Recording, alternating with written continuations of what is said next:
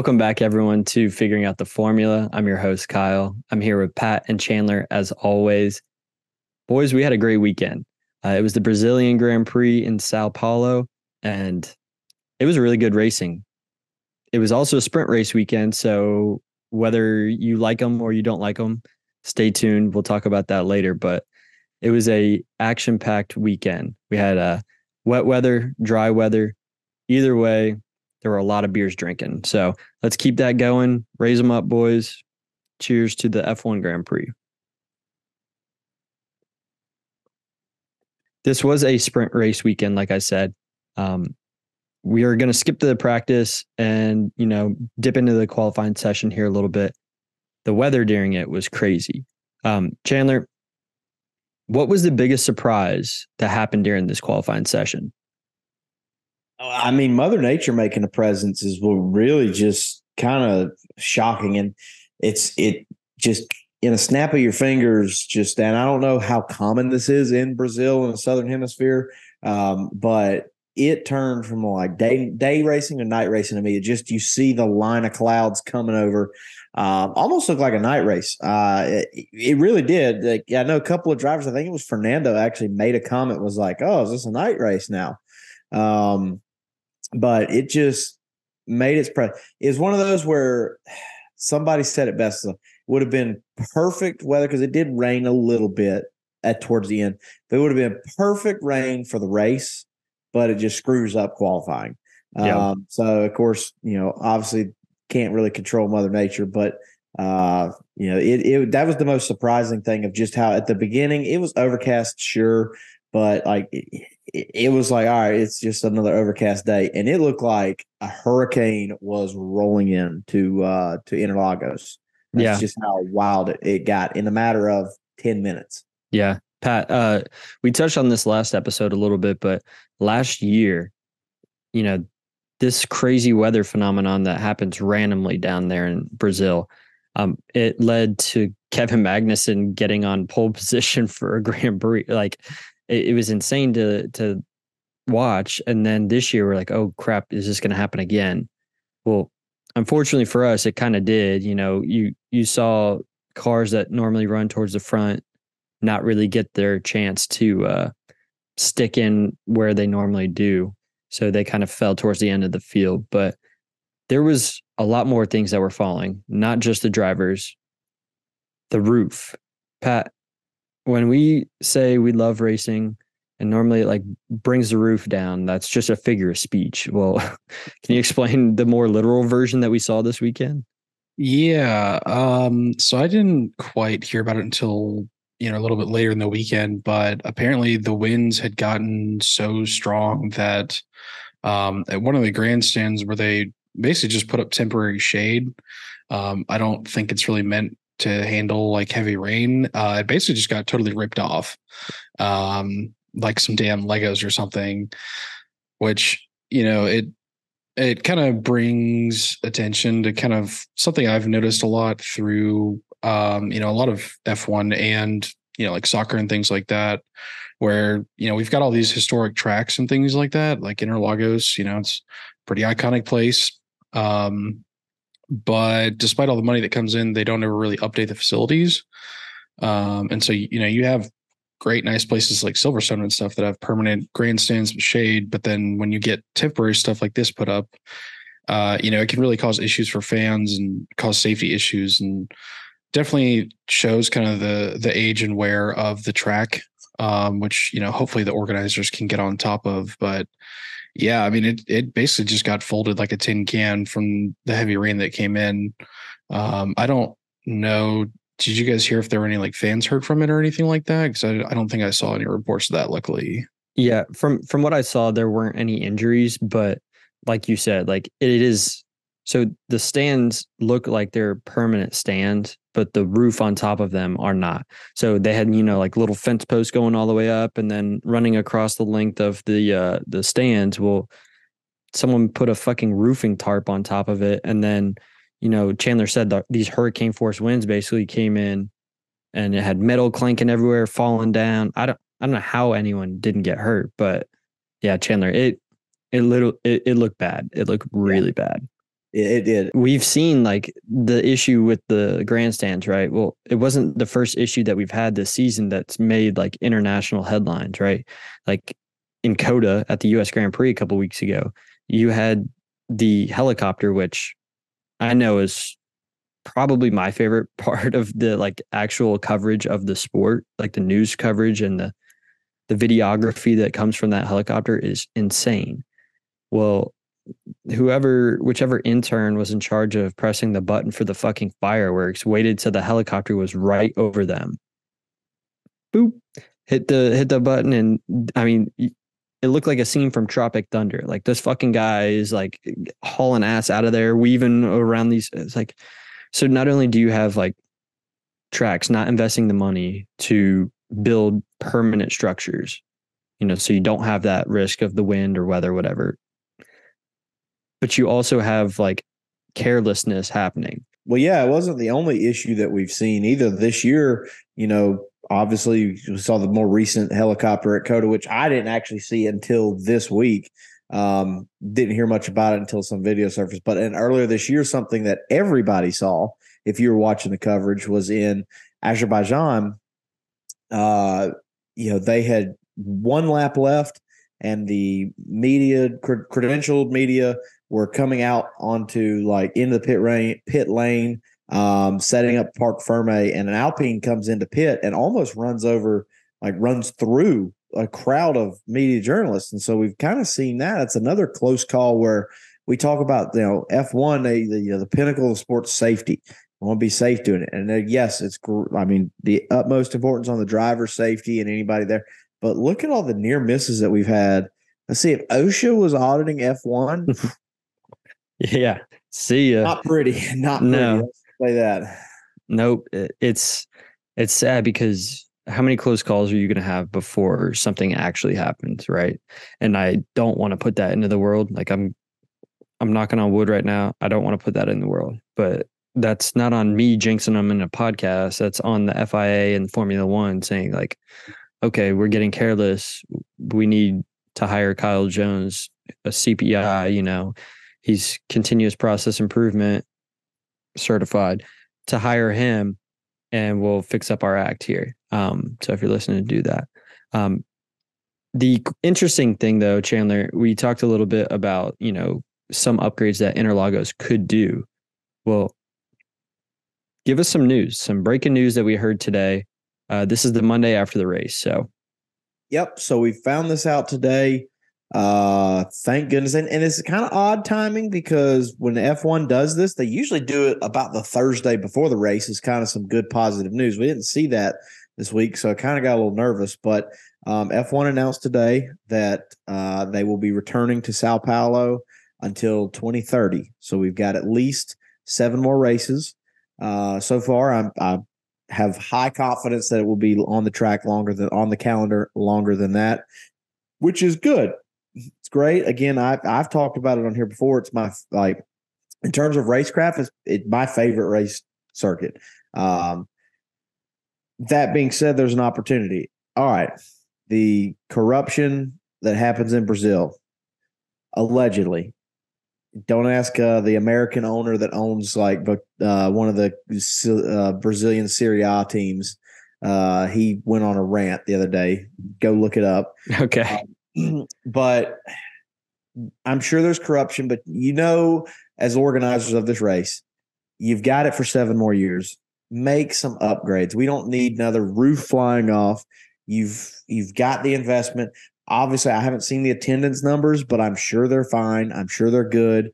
It's a good impact for the track and the area of Sao Paulo. Make some upgrades to it. But again, even they don't have to be beautiful, beautiful upgrades. Like even if you look at the grandstands at Coda, right? Like it's just a tunnel of fucking metal. Like there's nothing crazy architecture, there's nothing going on. It's just a roof and some stands. That's all you need. There's no risk of that shit blowing off and landing on a fucking kid and his dad while they're enjoying their first F1 race. So fix your shit. You got the money. You're signed for 7 more years. If you do make those upgrades, you're probably going to get an even bigger extension next time. So make that investment. that speaking of like investments and timelines and stuff like that, I do want to point out that there was in the news this week a Mercedes employee who has been there forever. I mean, he's been there for 23 years. Mike Elliott. He was I guess at one point, the technical director of Mercedes and made a mistake on some calls with the car this year, got kind of demoted to chief technical officer. And now he's announced that he's retiring or leaving, or either way, he's leaving the team after this season or whatever. Pat, this guy, he was responsible for probably one of the worst cars that we saw in Formula One this season, and that's Mercedes. So it was pretty shitty. Can you explain a little bit about like who this guy is, what he did, and why he's leaving now? Yeah. So from what I was reading, this guy basically had control with Toto over kind of just literally the overall design concept for the Mercedes car, which, as we all know, for like 8-9 years, it was crazy good. And then since the regulation changes, it's been crazy bad comparatively. They went with that zero side pod design that everybody was gonna fly on a rocket ship, and that totally failed. That's the one that George on Drive to Survive was like looking at it during the preview and was like, yeah, this looks scary. Like, this looks fast. Yeah. It's like, okay. And it totally failed, to put it lightly, bar George happening to win a race in it last year. Which fluke, if you ask me. Yeah. And then this year, they've tried to kind of just go with the flow of everybody else, but it's still just not been working how they planned it out to be. They've gotten podiums, but at Mercedes, after how dominant they were, that's their expectation now. And I think he's been in the game forever, doing all number of jobs. So who knows if he's just kind of tired and wants to just go home, or I'm tired. I think I'm gonna go home. Yeah, now. or if he's just gonna go to like another F1 team or something. Because F1's a vigorous sport to work in. So I guess we'll see if he ends up at like another team or some other administrative role or something. But he was really like in the background running the show at Mercedes with Toto. Yeah. Well, it is interesting to see him leave, but what's the saying? Like, I hate to see him leave, but love to watch him go.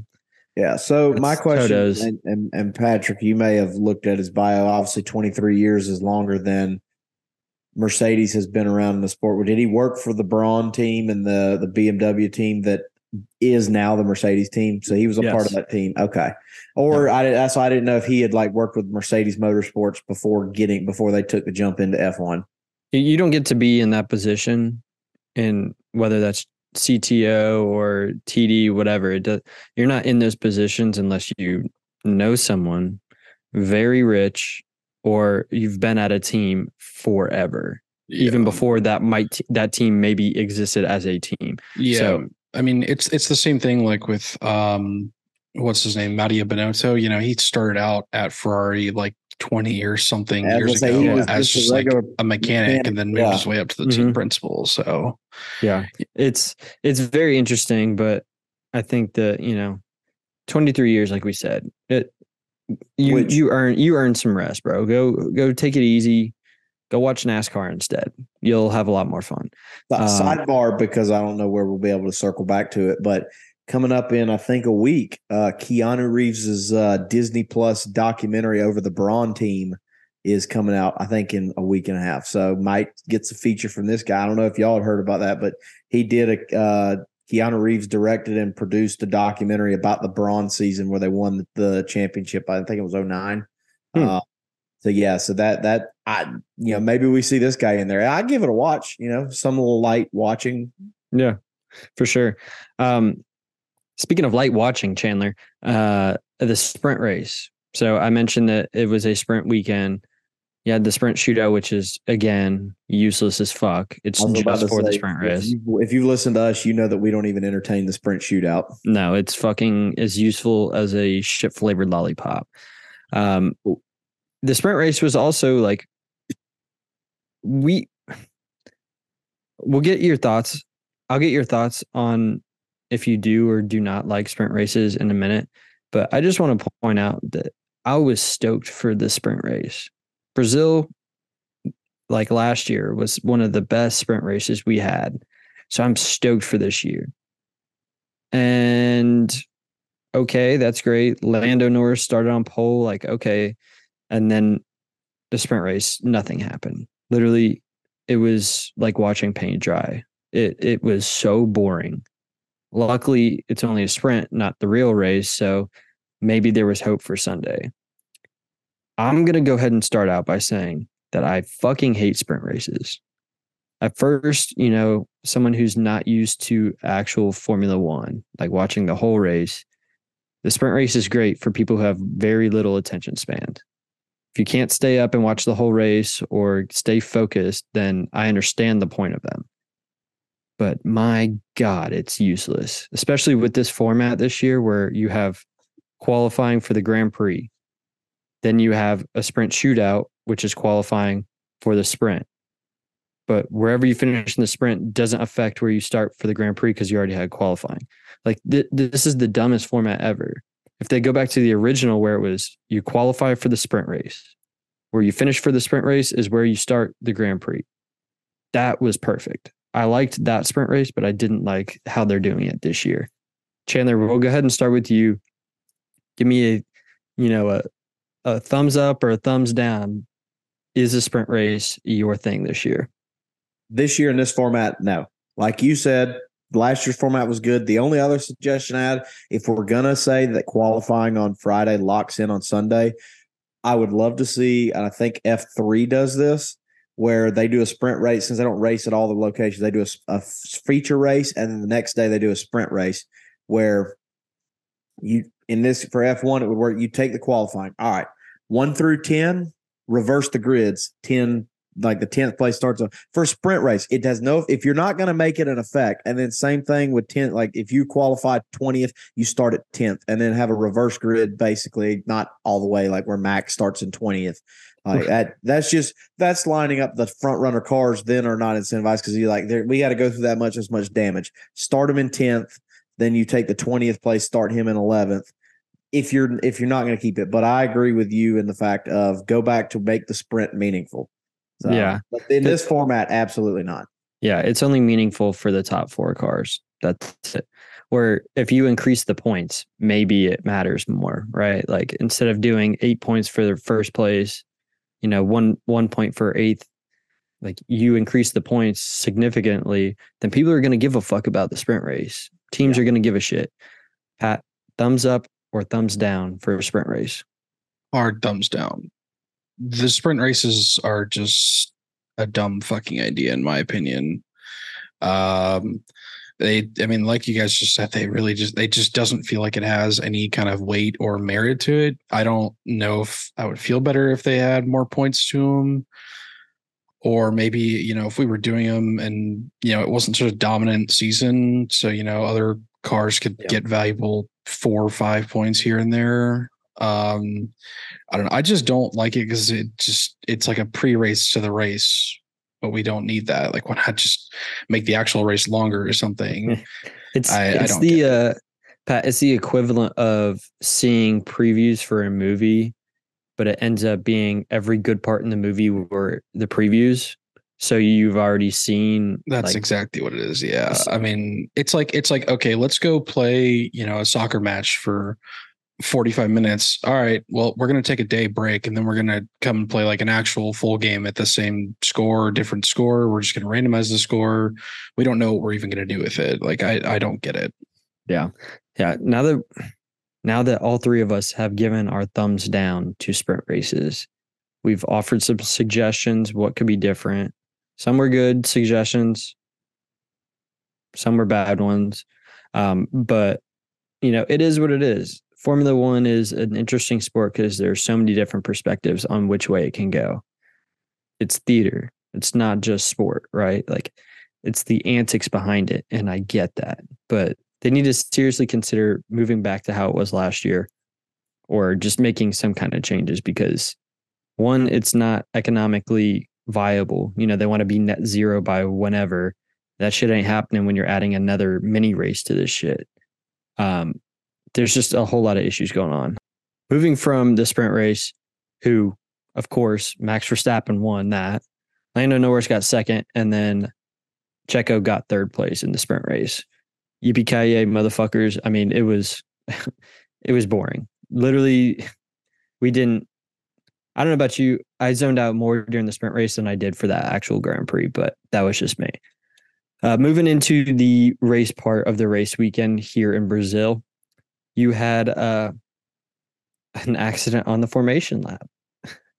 Chandler, the formation lap, everyone's on the grid with all their pit boxes and reporters. You have the grid walk and all this shit.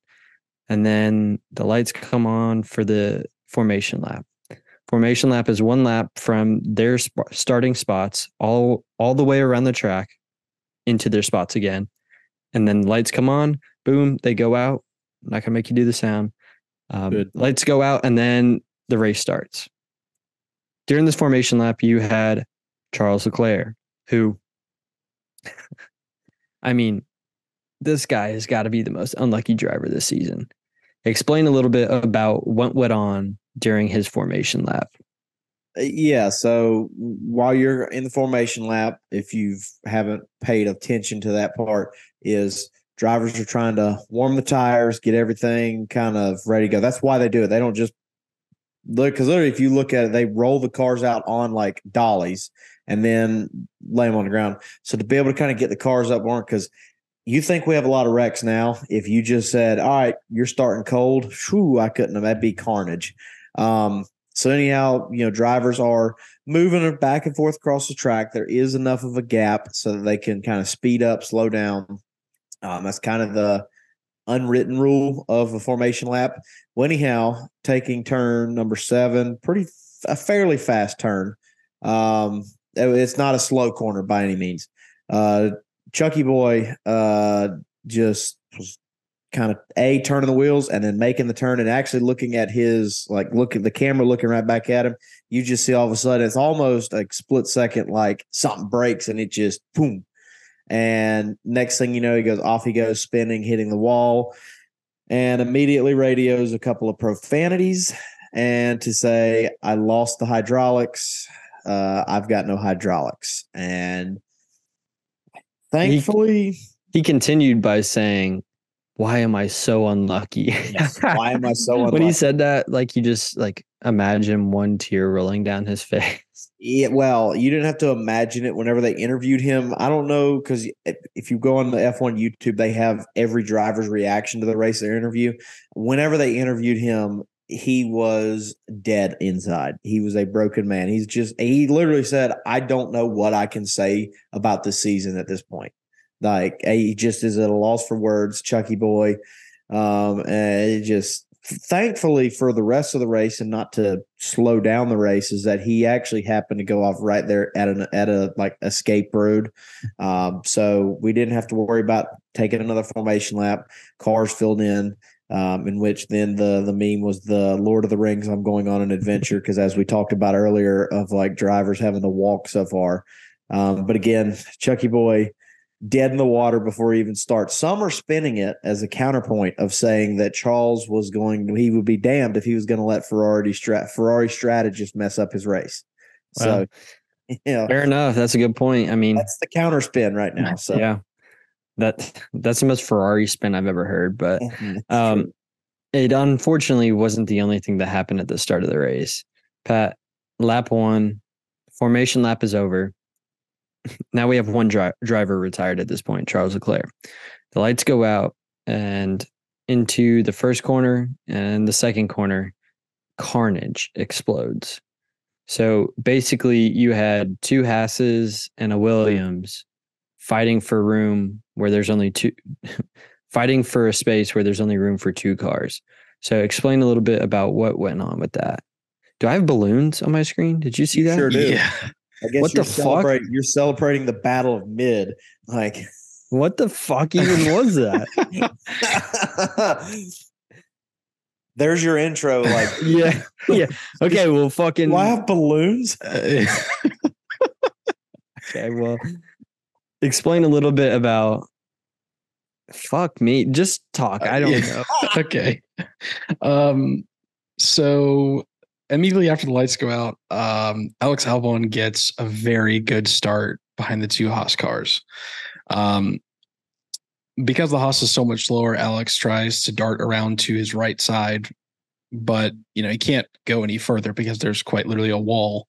And what ends up happening is because he brakes slightly later than the Haas next to him, their wheels catch and he takes out the first Haas. And then because of the wheels catching, his car jolts forward into the second Haas, takes that one out. And then that one goes flying forward into the back of Oscar Piastri. So another one of my picks can't make it through turn one, which is great. And then you also have tires flying everywhere somehow. And those hit Daniel Ricciardo's car, despite him doing his best dodge and spin moves. And yeah, it was a pretty big shit show, to say the least. And immediately after, you get a safety car. Now the thing about what goes on next is pretty weird. So safety car comes out because Oscar realizes his rear wing or something major is broken, and Danny also has major damage. They both come into the pits. Now, while the rest of the field is going around behind the safety car, the session gets red flagged, which don't know why they didn't just immediately red flag it anyways. Yeah. There was like I said, there was carnage everywhere. The wall was fucked up. You had cars and debris everywhere. There was a literal tire that made it 2.5 more turns than Charles Leclerc did on the. That's it was very that one hurts. Chaotic to say the least. It was a very chaotic sequence of events. Like it was like some Final Destination type shit. Thank God nobody died. Safety cars going around the track with the rest of the cars. And because Oscar and Danny had picked up their damage, both their teams are saying, okay, we need to go ahead and retire the car if the race is going to continue. Well, almost immediately after that decision, the race gets red flagged. And so Oscar and Danny both come into the pits because the race is red flagged. The mechanics basically get on their A game. I think, Kyle, did you see anything other than like the rear wing was broken for Oscar? That was the major thing I'd heard on TV. So for Daniel Ricciardo, it was only his rear wing. For Oscar Piastri, however, I heard that he had floor damage as well, which is insane to me that, he gets rear-ended at such a weird angle that it hit the back of his wing. Okay, makes sense. It's the back of your car. But the floor is so crazy in the McLaren now with all these upgrades that they've done and stuff that even getting rear-ended fucks up the floor because the floor extends that high up. It was insane to me, but it was even crazier that these teams were able to not just repair their rear wings, but that especially McLaren was able to fix and replace the floor as well. So they did this all within 20 minutes of the red flag happening. So they replaced the floor and rear wing and other components in less than 20 minutes. I mean, Pat, you're the only one wearing a hat right now. So if you could do the hats off to them. Oh, someone's getting hat fished. That's fucked up. Good enough. Nah, but seriously, it was amazing to see that because at this point in the race, like with this red flag, the race just started. Okay, Chuck's out of the shit. He didn't even start it. Whatever. No one gives a fuck. It's a Ferrari. But after all these cars, like we seriously thought Oscar Piastri retired. We thought K-Mag was retired. We thought Albon and Ricciardo all retired. So at this point, you have 5 cars retired from the race. A quarter of the field is gone. And then, okay, 2 cars are coming back. Let's hop into Pat's paddock real quick right before we restart this race. So, Pat, take it away. Okay. So, like we just talked about, during the safety car, Oscar and Danny came into the pits. The other Haas, I don't remember if it was Hulkenberg or Magnussen that survived that ordeal, had stayed out, basically stayed in formation. Now, because they red flagged the race, when they restarted, both Oscar and Daniel Ricciardo were set to be a lap down for everybody, which, as you would think, you're like, well, what the hell? They can't, unlap themselves or go out first and unlap themselves or anything like that. And the reason for that is some very weird technical jargon in the FIA regulations. So in Article 58-4, it states that after the 2-minute point, any cars between the safety car and the leader, in addition to any cars that had been lapped by the leader at the time the session was suspended, will be allowed to leave the pit lane and complete a further lap without overtaking, enter the pit lane, and then join the line of cars behind the safety car. So what this means is, because it states that at the time the session was suspended, because at that time Oscar and Danny were just in the pits, they hadn't been lapped yet, and then it gets red flagged. It's so dumb. But when all the other cars come back into the pits for the red flag, then they are lapped. And so because of that, instead of getting to go out and go back around and, be on the same lap as everybody, they basically got screwed. And they were starting the whole race a lap down again. Which at that point is useless. I mean, the only reason why they went out is to get data for their co-drivers, right? So, Daniel Ricciardo went out there for Yuki, and then Oscar went out there for Lando, to give them data on, the medium tire or hard, whatever tire compound they wanted to test. They used their cars to test it. Unfortunately, though, this was not the only incident that happened. So moving on throughout the rest of the race, I mean, we hit that sweet spot where it's prime, if you got ADHD to go do 100 different things and then you come back to the end. Well, from the middle section of this race, from lap, 6 onwards, nothing really happened. You did have, however, Chandler, Ferrari, which I say Ferrari because it's the Ferrari power unit, fucked up not once with Charles Leclerc, not twice, but 3 times. So we saw the last 2 times with the Alfa Romeos. So Alfa Romeo gets their power units from Ferrari. They had a double DNF this race because on lap 23, Joe Granu, he retired. And then on lap 40, you had Bottas retire, both with the same engine issues. Now, I don't know about you, but this is maybe given hints at what's going to happen to Red Bull when they partner with Ford. Crazy. Yeah, we see a double DNF because Ferrari's engines just weren't good in the Alfa Romeo. A couple of different kind of things that branch off in my mind. One of the main things is that in years past, we have seen by this point in the season multiple people putting new engine parts and taking race penalties. I don't think we've seen maybe a couple. Yeah. Yeah. It's just kind of shocking to me that is the reliability as a whole across the 5 engine suppliers, is it up? I really don't know, but anyhow, we start to finally see, okay, this time, not this time last year, but at the Austrian Grand Prix last year, Haas, who also receives engines from Ferrari, scared to death after Carlos Sainz's engine blows up and catches on fire. Both the Haas's were like, we're scared to death about finishing this race because it might blow up at any moment. So Ferrari, again, is the first engine to show some consistent failures. Not really a surprise, but I think we're getting to that point in the season where we see that. And so it's unfortunate for Alfa Romeo because, it's their last go round and as title sponsor, just be the Sauber team next year. I have a feeling Alfa Romeo is kind of happy to be on their way out because really not a whole lot of positive to it right now. Maybe I can't imagine the ROI is that great compared to Aston Martin. Especially if you bring in Joe Guanyu, pretty good in his first year. Just kind of forgotten about this year. And Valtteri, if Valtteri doesn't have his Instagram pictures that just go wild from the man's just living his best life, kind of forget about him too, So anyhow, that's really kind of the thing about it is I hate to say it, but nobody mentions Alfa Romeo if they don't have both a double DNF. So Well, I mean, to give them solace, towards the end of the race, they were not the only cars to retire due to engine issues. So you had 3 Ferrari engines retire, one with Charles and then 2 with Alfa Romeo.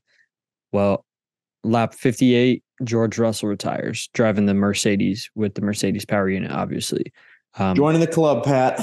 So this point in the race, I knew I was set. As long as nothing happened to Lewis Hamilton, I knew I was good for the picks. We'll get into that later, but I just needed shit to just go smoothly the rest of the race. We're almost there. There's 71, 74 laps or some shit like that. Laps. I think it's the second shortest track on circuit. So, in the 70s, and we're almost there. So I just needed him to hold out just a little bit longer. Well, to end the race, though, we had some of the best racing of the year. I mean, to see what Fernando Alonso and Sergio Perez did, it was like watching, Remember the Titans for the first time or something. Like, it was literally magical watching that shit. For all these people that have watched, and I've talked about multiple times this year how Interlagos is my favorite, I was very scared that it was going to be very underwhelming after the sprint race in this. Interlagos racing is Fernando Alonso and Checo Perez on that last lap. That is why I love Interlagos. Pat, it really gave like 2021 F1 season like vibes with the amount of like close racing, except the only difference was, in my opinion, that these two drivers are such great defenders and they're so respectful. Barring Sergio Perez the last 6 races where he's just not himself anymore, but before this season, you take Checo, like prime Checo and prime Fernando, you threw them, a little bit of like touch of gray, like men's touch of gray, stick them in their cars, and then you get this race this past weekend. It was fucking amazing to watch. Yeah, it was a very epic, like 3-lap battle. Both of them are known, like we said, for their defense. And both of them were actually going for very, very risky last minute dives, coming down the straights and basically just throwing it all on the line to get on the podium, which, as we've said in the last 6-10 weeks, I don't know how long it's been since Checo stopped sucking. He turned back the clock a little for us. Same thing with Fernando, and it's highly entertaining, to the point where it was quite literally one of the very few photo finishes that you'll see in F1 in the past, 10 years. I think they were like 5 thousandths of a second apart or something. Mm-hmm. Yeah. I mean, it's crazy. 53 thousandths of a second. Yeah. I mean, it's basically, you can't even fathom distance, that. Yeah. It's the distance from the nose to the wheels. Like, that's how close it was, which, Fernando Alonso was in a similar battle with Sebastian Vettel at the Japanese Grand Prix last year. And it's always just an epic thing to watch, no matter what place they're competing for. You could tell that they were having so much fun too. Like, after the race was over, and Chandler talked a little bit, like every driver does their reactions to the race, in the media pen. Well, Checo came over to Alonso while he was in the middle of an interview and hugged him and basically was like, I had so much fun. And Fernando said into the mic, I told him, don't do that again. I'm not as young as I used to be. I can't handle the stress. so like, they're both having a really good time. And like, when was the last time you saw Checo like shoot the shit and have fun like that? I think it was awesome. I've never seen him like that, to be honest. I don't think I've ever seen him that happy without winning a race. Yeah, fair. That start finish line is 5 meters further along that straight, and that results the other way around. Like, that's how close it was. Yeah, I mean, we had obviously Max Verstappen won by 12 and a half minutes or so. Then you had Lando Norris. He came in second place. Love it, McLaren fan. Dub. But that close battle, man, we didn't, like, I don't know about you guys, for the first 2 turns on the cool down lap, like after they finished the race, I'm like, okay. Then it popped up, Fernando Alonso, 3rd place.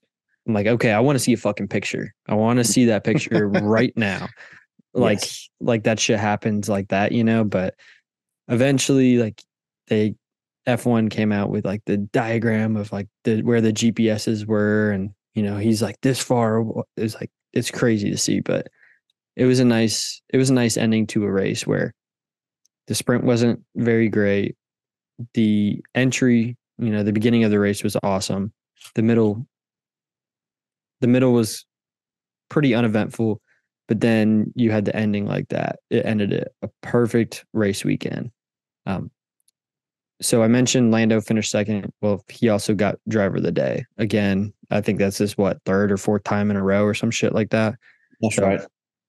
you're not getting those unless you're making moves, and I'd love to see it, but in my opinion, I think Fernando Alonso should have won it Yeah, instead. I think he won driver of the day off the start, going from Yeah. second, because not really like once he got second, he really didn't relinquish it. Other than I think he had the lead for a hair before Max pitted, or right after Max pitted, and then like somebody said for like the first time in X amount of laps, Max had someone within DRS of him. Like, but he won it off of that. Now, had that not really, because also I will say this too, that the driver of the day voting closes at the start of the last lap. If it goes until the end of the race, I don't think Lando wins that. So, Okay. but I still, mean, good that's for a fair him. point. Good for him. I mean, obviously, it doesn't really mean much in the grand scheme of things, but Yeah. Yeah. It's just bragging rights at that point. But I mean, if we're going to talk about bragging rights, let's talk about these picks, boys. So last Grand Prix, I got the dub for picking the US Grand Prix. We moved to last episode where I had to pick this race weekend. So for the Sao Paulo Grand Prix, I picked Lewis Hamilton. Following that, Pat, you picked Oscar. Chandler, you picked George Russell. So at first you had, Oscar Piastri get involved in that accident. And I thought Pat was just going to quit this podcast forever. Luckily, they fixed his car. That's great. Oh, but he's a lap down, so he really can't do shit. And then towards the end of the race, you had George Russell retire due to engine issues. And Chandler, I mean, I think he booked a flight just so he didn't have to talk to us on the on the group text. So hey Chandler man, I was, watched it in the Hartsville Jackson Airport. well, all I'm saying is that's 2 in a row, boys. I told y'all keep my wife's name out your Bro, mouth. suck me. It's too easy. Take I a gave long y'all- I walk. couldn't write get- this shit if I tried, I man. gave Take a y'all long a walk heads off the a short rain, pier. the rain on quality day, giving Oscar one lap, and then he bins it, and then doesn't make it past turn one because he gets rear-ended. Call in Brad Pitt. We're finishing the movie right here. All I'm saying is I told y'all a couple of weekends ago that I was giving you guys a head start. Yeah.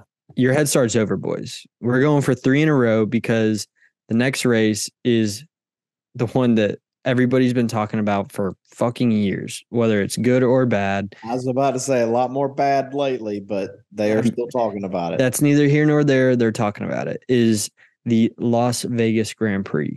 Now, this is a regular race weekend with only the practice, qualifying, and race sessions. There's no sprint race.